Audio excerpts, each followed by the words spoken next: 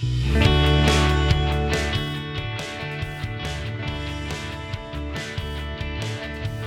one more thing before you go. Have you ever wanted to know what it's like to be on the front line of war searching for IEDs and bombs? What does that do to your psyche? What happens after spending 2 tours of duty in a war zone and you have to readapt to civilian life? How does being a soldier in that situation create mental health issues that require attention? I'm your host, Michael Hurst, and this is That Thing About Being a Bomb Hunter. My guest in this episode served in the U.S. Army as a combat engineer from 2005 to 2010. He honorably did 2 tours in Iraq with the mission of conducting route clearance for safe movement of U.S. forces stationed in Schweinfurt, Germany for 3 years, came back home, re-entered college, and wrote a book. Let's welcome to the show, Eric Herrera. Thank you for having me. I really appreciate it. That's quite a journey for a young man. I started when I was 19 years old and discharged when I was in my early 20s. Yeah, it's really it's an honorable amount of duty that you spent over in a war zone. Actually, where did you grow up? I grew up in the Chicagoland area. I lived in the city all my life. I ended up playing sports all through grade school and high school. But college got cut short because I was having too much fun, and that's where I joined the military. So your motivation for joining the military? My mother gave me an ultimatum. It was either live at home, get a job. I did not want to do that, so I talked with other friends that joined the military, talked with a couple of recruiters, and I decided I just wanted to get out and do that. What made you pick the Army? My uncle was a Vietnam veteran, and but I never really talked to him all my life. When I went to him, it was actually the first time I ever had a conversation with him at 19. I had about an hour and a half conversation with him asking about the Army. As I said, I told him I wanted to be a combat engineer. He as well was a combat engineer in Vietnam too. So he gave me different details on what I would be doing, things like that. But the times have changed since Vietnam and now, so the combat engineer role evolved from Vietnam. Yeah, it's an interesting MOS actually. So when you went to the recruiter and you joined, you were able to pick your MOS as a combat engineer. I was just breezing through all the jobs and saw combat engineer, and the description for it was building fortifications and clearing minefields. And being a kid, I always liked building things, so that's what I thought I would be getting into, but that's not what I ended up doing. Clearing minefields is another kind of like it's a very unique job, actually. With those instincts, it was more of the job title during World War I and World War II. So we used a lot of equipment and training on how to clear minefields and things like that. But being in Iraq and everything like that, there wasn't necessarily minefields. It was IEDs on the side of the road. Let's talk about that in just a little while. If that's okay. I think I've got some questions that are brewing in my head that I think would be interesting to kind of follow up with, if you don't mind. Mm-hmm. So do you think that was like a turning point in your life when you joined the military? Absolutely. I look back at it now and I have no idea where I would be if I didn't join. I don't regret it in the least bit, but it was a shock for me because when I joined, I was a real heavy-set kid, so I needed to lose a lot of weight before I even got to my unit. They do that in boot camp for you? Yeah, in boot camp, I actually lost about 70 pounds in boot camp in a 16-week span. Holy smokes. Yeah. That's quite a bit. The boot camp can be fun. It can be hard. So did you have what kind of a drill sergeant did you have to help you to lose all that? Being the biggest guy, I was the main target by a lot of the drill sergeants, so they noticed me right away. So anything you could think of calling someone fat, things like that, getting in my face. And I'm a tall guy too, so I'm about 6'3". So I mean, they would be in my face all the time saying they want to beat me up or things like that. So it was, but being in sports through high school, I was used to having coaches in my face all the time. So the drill sergeant thing never really bothered me. Did that motivate you at all? Um, yeah, it did. I realized that I was losing weight at a fast rate, and I wasn't eating a lot in basic training. I was just eating kind of the bare minimum because I knew I was burning so much calories that I was losing all that weight. And a lot of the guys saw that I was losing this weight, so they decided to do the same thing I would be doing.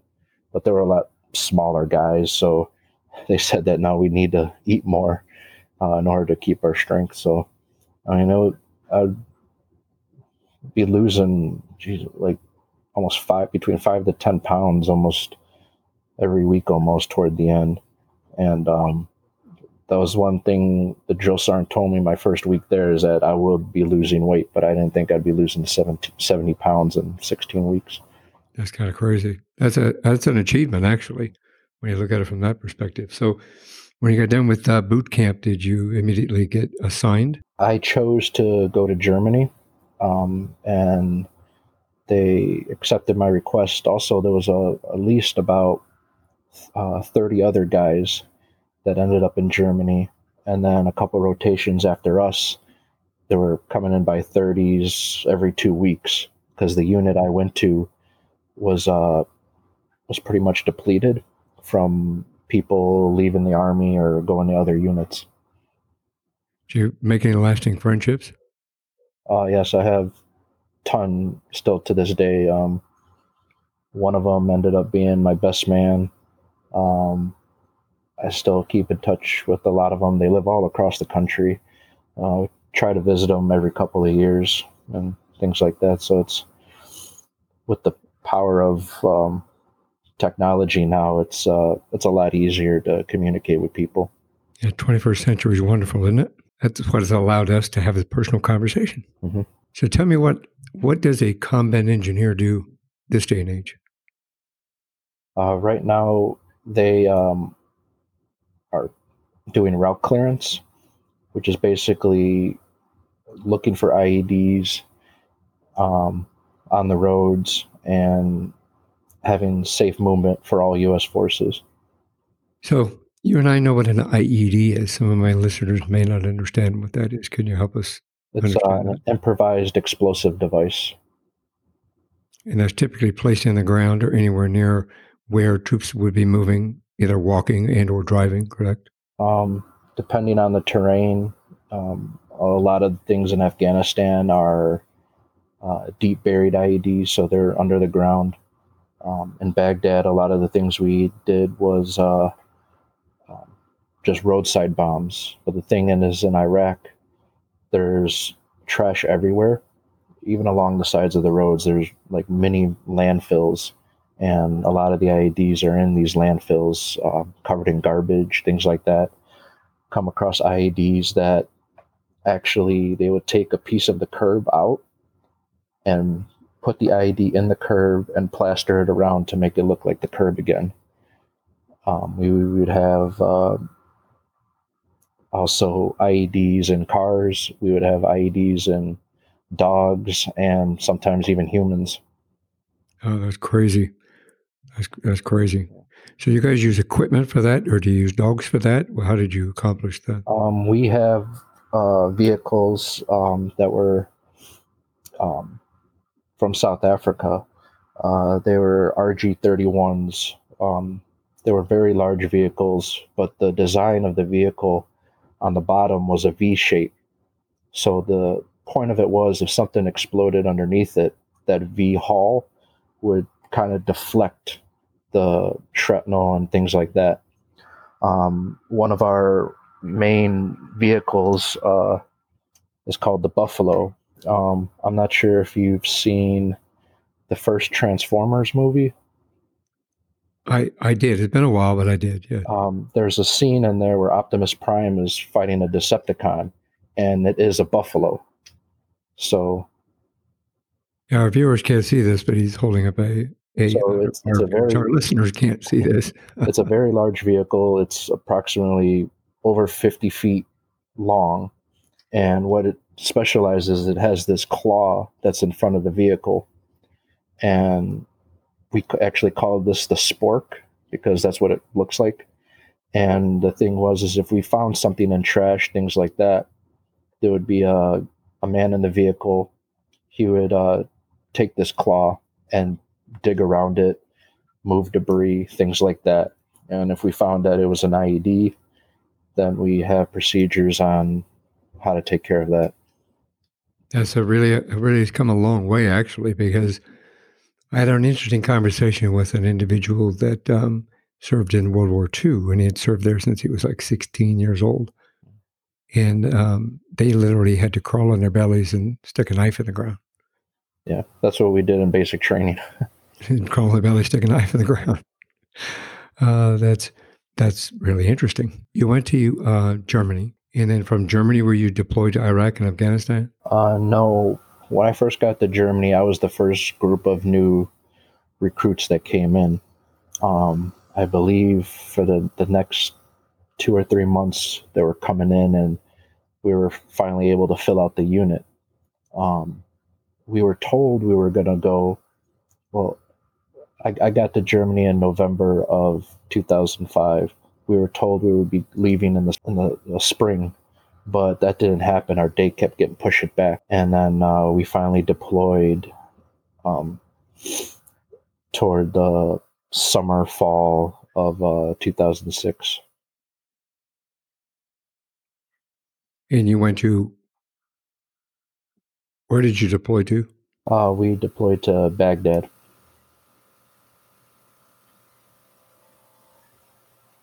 Can you help me understand just a little more of your unit, something like a combat engineer unit that you belong to? Is it a small unit, large unit, medium unit? Is it just a small group of guys? Yeah, we were actually a unit, so there was about 500 soldiers. Usually, combat engineers, especially in the States, might be a platoon, so that's maybe 26 guys attached to an infantry unit. That's how it is in the States, but since we were in Germany, we were one of the last full battalions of combat engineers. So I'm sure you had friends and colleagues and brothers and sisters that were within that group of yours. Oh, yes. I'm still friends with a lot of them till this day. That arena. So what was your first experience in finding an IED? My first mission, I went out. We had an IED explode on the back of our convoy. So right out the gate, experiencing it, which I'm glad I did because, I mean, we go through training, hours and hours of training, and until you experience it, you really don't know what to expect. So I was fortunate enough to experience it on my first mission. It's got to be kind of harrowing going out every day and taking a route and not knowing what you're going to find or how you're going to find something like that, I'm assuming. Yeah, we went out between 5 to 6 times a week, every day. We would have constant rotations. We had 3 platoons. One would go out in the morning, one in the afternoon, and then one at night. So our vehicles were constantly being turned over, a lot of miles on them. The main heroes of our deployments were our mechanics. The mechanics in our unit were top notch. I mean, sometimes we go out on mission, the vehicle would get blown up, and by the next day, the vehicle will be back in the rotation. And these guys were absolutely heroes in what they did. They worked nonstop, and we couldn't do our mission without them. That's amazing. How long were your shifts?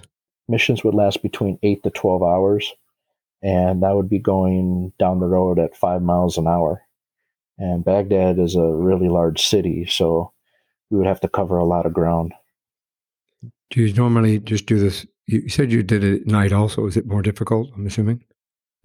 At night, really don't have to deal with civilians. During the day, it does get kind of crowded with uh, cars and people walking around, so you have to be a lot more vigilant. At night, it's a little more relaxed, but you do have to be vigilant because you never know what's out there. Because there's only street lights on major roads. So most of my deployment, I was a gunner, so I would have to rely on night vision and thermal uh, thermal scopes to see what was going on around me. Yeah, a lot of my listeners are of an age that they don't remember if there were any conflicts going on during the time that you served. Can you help us understand, were there any conflicts between 2005 and 2010 that they can look up in a history book to kind of see where you're coming from? Um, yeah, well, 9/11 happened in 2001. Um, I was still in high school when that happened. And with the conflicts between us and them, there was also conflicts between the people in Iraq, between some of the Muslim cultures. So Sunni and Shiites is another big thing. Where we patrolled, we were literally on the border of both of their provinces. So there would be a lot of times we'd find innocent Iraqis in the road, just violence against each other. So that was another thing we would have to deal with, was violence between the groups, which was really unfortunate because we wouldn't be able to help these people, especially if we found an Iraqi lying in the street dead. It's custom that non-Muslims can't touch a person who's Muslim that's passed, because that's desecrating the body toward them. So the hard truth of it was sometimes these bodies would be lying in the road for days, weeks. And the thing was is that no one would pick them up, because if someone did come pick them up, they would be targeted too. So that's other things that was kind of hard to deal with. I mean, we want to help them, but we have to respect their religion. Yeah, obviously you were over there to do a job, but you have to respect the cultural aspects of what the environment brings to it as well. Mm-hmm. Were you over there at the time? Refresh my memory, if you will, please, with Saddam Hussein? Yes, I was there at the time. When he was hung in late December of '06. We were actually out on mission when that happened. They hung him early in the morning. And what we remembered was all of a sudden the people came out and started cheering because he was finally gone. That was really, really nice to see. It was just all the people that were just celebrating that. That was a big deal at the time. The following February, I believe it was, is when President Bush did the surge for the Iraqi forces. So that's when he sent an additional 20,000 troops into theater. And we experienced that. We noticed that a lot. We noticed it because the lines at the chow hall were really long at that time.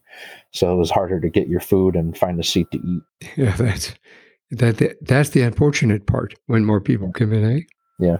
So this kind of, I'm assuming that these experiences created kind of a not only an emotional but a physical hardship, or did it create an environment that started building upon you through your, well, to be honest, your psychological aspect of why you were there and what you were doing? Being out every day, yeah, it did take a toll. But we were at least able to get some days off. We unfortunately had an incident that happened Christmas Day in '06. We lost 3 men on a night mission. That was when things started getting really rough for us, because we were down 4 guys, and being very close friends, just they're lost too. But we have to continue mission and keep working.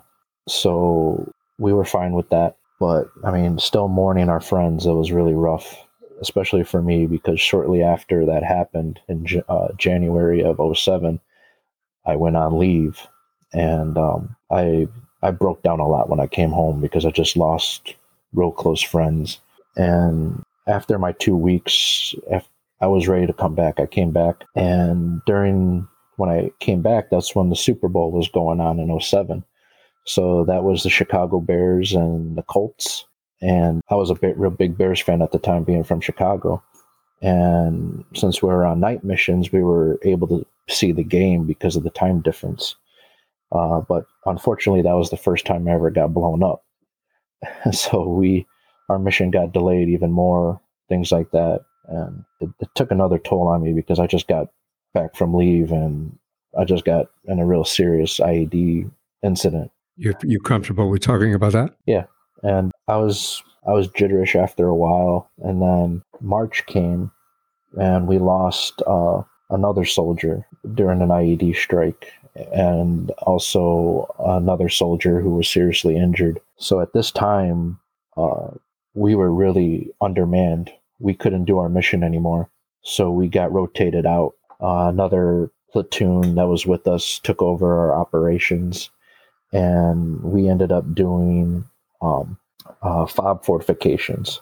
In Baghdad, there is the large FOB, but outside within the city, there's smaller FOBs. So there's houses together and they have these big barriers, or like 15-foot tall barriers. So a lot of times snipers would shoot into these little FOBs. So one of our missions is that we had to build these sniper screens. So adding 6 feet on top of these barriers at night to help protect some of the guys that were walking inside. So toward the end of our deployment, a lot of us were really exhausted because being undermanned, I think by that time we were only getting 1 day off a month. And even when we got that day off, we had to do some kind of duty that was on the FOB. So we really weren't relaxing at all at this time. Yeah, it's interesting. People that are here that are not in that or not in the military or not in a current conflict of any type. I know that they don't quite understand what an individual goes through, or a group of individuals that go through, a team that goes through, and the toll that it takes on somebody, both physically and emotionally, in dealing with that on a consistent basis. It's not like you get to work a 40-hour job and go home at night and have a nice dinner and watch a little TV and put your feet up. No, kind of a continuing, it's an everyday 24/7 on with a little bit of time off, and losing friends and colleagues and brothers and sisters within that takes its toll as well. Yeah, definitely. One of the problems I was having is that a lot of the things that happened, Christmas Day, the incident in March, a lot of things weren't being told, or there was some kind of false truth, things like that. And that's one of the reasons why I wanted to write the book, because a lot of the family members of these soldiers did not know what happened to them. And so being there, both those incidences, I wanted to tell the story and what actually happened. That was something that I really wanted to do. And I still keep in touch with those family members. They're practically my family too. I talk to them every couple of weeks, and they're grateful that they finally were able to hear what actually happened to their loved ones. Unfortunately, death creates a bond. Unfortunately, yeah. It kind of is fortunate and unfortunate. You can look at it as a double-edged sword, so to speak. It creates a bond. I do understand when we're done with this discussion. I will share my experience with you, but this is more about you right now. So do you feel, from your perspective, and when you look back on this, that you are experiencing or have experienced what people commonly refer to as PTSD, post-traumatic stress disorder? Mm-hmm. Do you think it's an issue that's not addressed well enough? Yes and no. It's not talked about a lot, which is a problem. There are a lot of guys out there suffering, and I believe now the number has gone up. I believe it's every day 22 soldiers take their own life. A couple years ago, it was 21. So the number is going up. When I left, I was struggling a lot, and I had no idea where I was going to go. And that's where I see one of the problems is that there aren't enough advertising or things out there to lead soldiers in the right direction. When I came home, I didn't even know there was a VA counseling service 10 blocks away from where I lived. I did not know that until maybe 5 years after I was living here. When I was going to college, I just so happened to come across someone that was with the VA, and they told me about this place, and I went. At the time, I wanted to tell my story, but I wasn't ready. when I was telling my story, I was sick to my stomach. Didn't even want to talk about it anymore. I told him, hey, now's not the time. I'll let you know. 5 years later, I end up writing the book, and that helped me tremendously. I wrote it a year ago, and I felt so much better in my healing and things like that. I'm still healing. I still have little quirks and things that bother me, but still working through them. I think if it's okay with you, I'd like to help our listeners kind of understand what somebody with PTSD goes through, what they're seeing, what they're experiencing, so that, there are people who have family members or friends or colleagues that may be experiencing the same thing, but they don't recognize what's going on and they don't understand what's going on. And it might help them, I think, to give them opportunity to kind of maybe get involved to help them. Do you mind? The number one thing is drinking. That's the number one thing. And then after that, it is drugs. It's really important for family members to find this information for their family members who are suffering through this. I mean, just give them some information, and if they want to deal with it, how they want to deal with it, that's fine. But the one thing I really do think is that the military and the government needs to put this information out to soldiers and things like that, but they really don't. Even commercials might even help. I never see any commercials about PTSD. The only commercials I see about military is to join. But one of the main things that soldiers go through is that when they return home, they miss the military life. But when I say that, is they don't miss the job, they miss the camaraderie, and that's a big thing. They miss being with their friends after work, doing whatever, things like that. And a lot of these guys are from small towns too. So, communication with friends that they had. Luckily enough, we're in the 21st century now where we could actually talk to friends with your phone or online, things like that. Some of this stuff has to be put out there to help these veterans that are really suffering. I agree with that. And PTSD, for anybody that I won't say anybody that's listening, for those listeners out there that really want to understand what it is specifically what it says. It's post-traumatic stress disorder. It's an emotional and a physical toll on somebody that has gone through some sort of stress or traumatic incident or incidents within their lifetime that they are having complications with managing. So it can happen in many different aspects, not just in the military.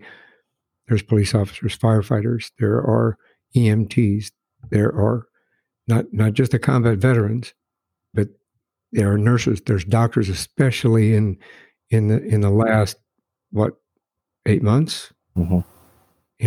That they are, I have no doubt in my mind, are going to be suffering the same type of stress and traumatic stress that they need help with. So I will have some information in the show notes in regard to, helping people to understand what to look for and how to approach that, and maybe how to get somebody some help with regard to that. You took the option of writing a book for yourself. Do you feel that the person who is experiencing this should open up and communicate? Would that be the first step? That wasn't my first step. My first step happened last December. I held in a lot of things. So I was out one night and I just completely broke down. I broke down in my kitchen. Just let every emotion I had out. At that point, I felt relief about that. But then I also wanted to tell my story. So I actually decided to make videos of the different incidences that happened while I was deployed and things like that. That helped a lot. That was the start of it. All I did was just look into the camera and started talking. But I felt that wasn't going to be enough. So when I also heard about family members not hearing what happened to their loved ones, that's when I decided that I need to write it down on paper.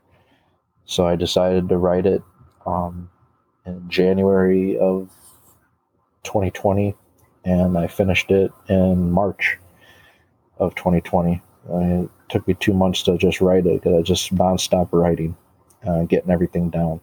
And I felt so much better about myself that I didn't have to carry all that pain and suffering anymore.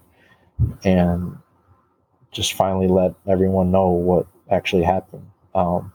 My own parents didn't even know what I did in the military, and reading my book was the first time they ever heard anything about it. So, I mean, it was just a real stress relief. I mean, I don't have to carry that burden anymore. That's a positive thing. What kind of things can we find in your book? Tell me about the book. So, yeah, I talked about how I ended up joining, my time in basic training, my time stationed in Germany, in-depth details about my 2 tours in Iraq, and what decisions I made that made me leave the military. It's not a blueprint of every soldier, but it shows the emotion and physical stress that soldiers do go through. I'm just a small story in a big book. But, everyone has their own story, and that's one thing I encourage a lot of people to tell your side. I mean, get it out there. A lot of people did not know what combat engineers were until I finally started talking about it. And people can't believe what we did.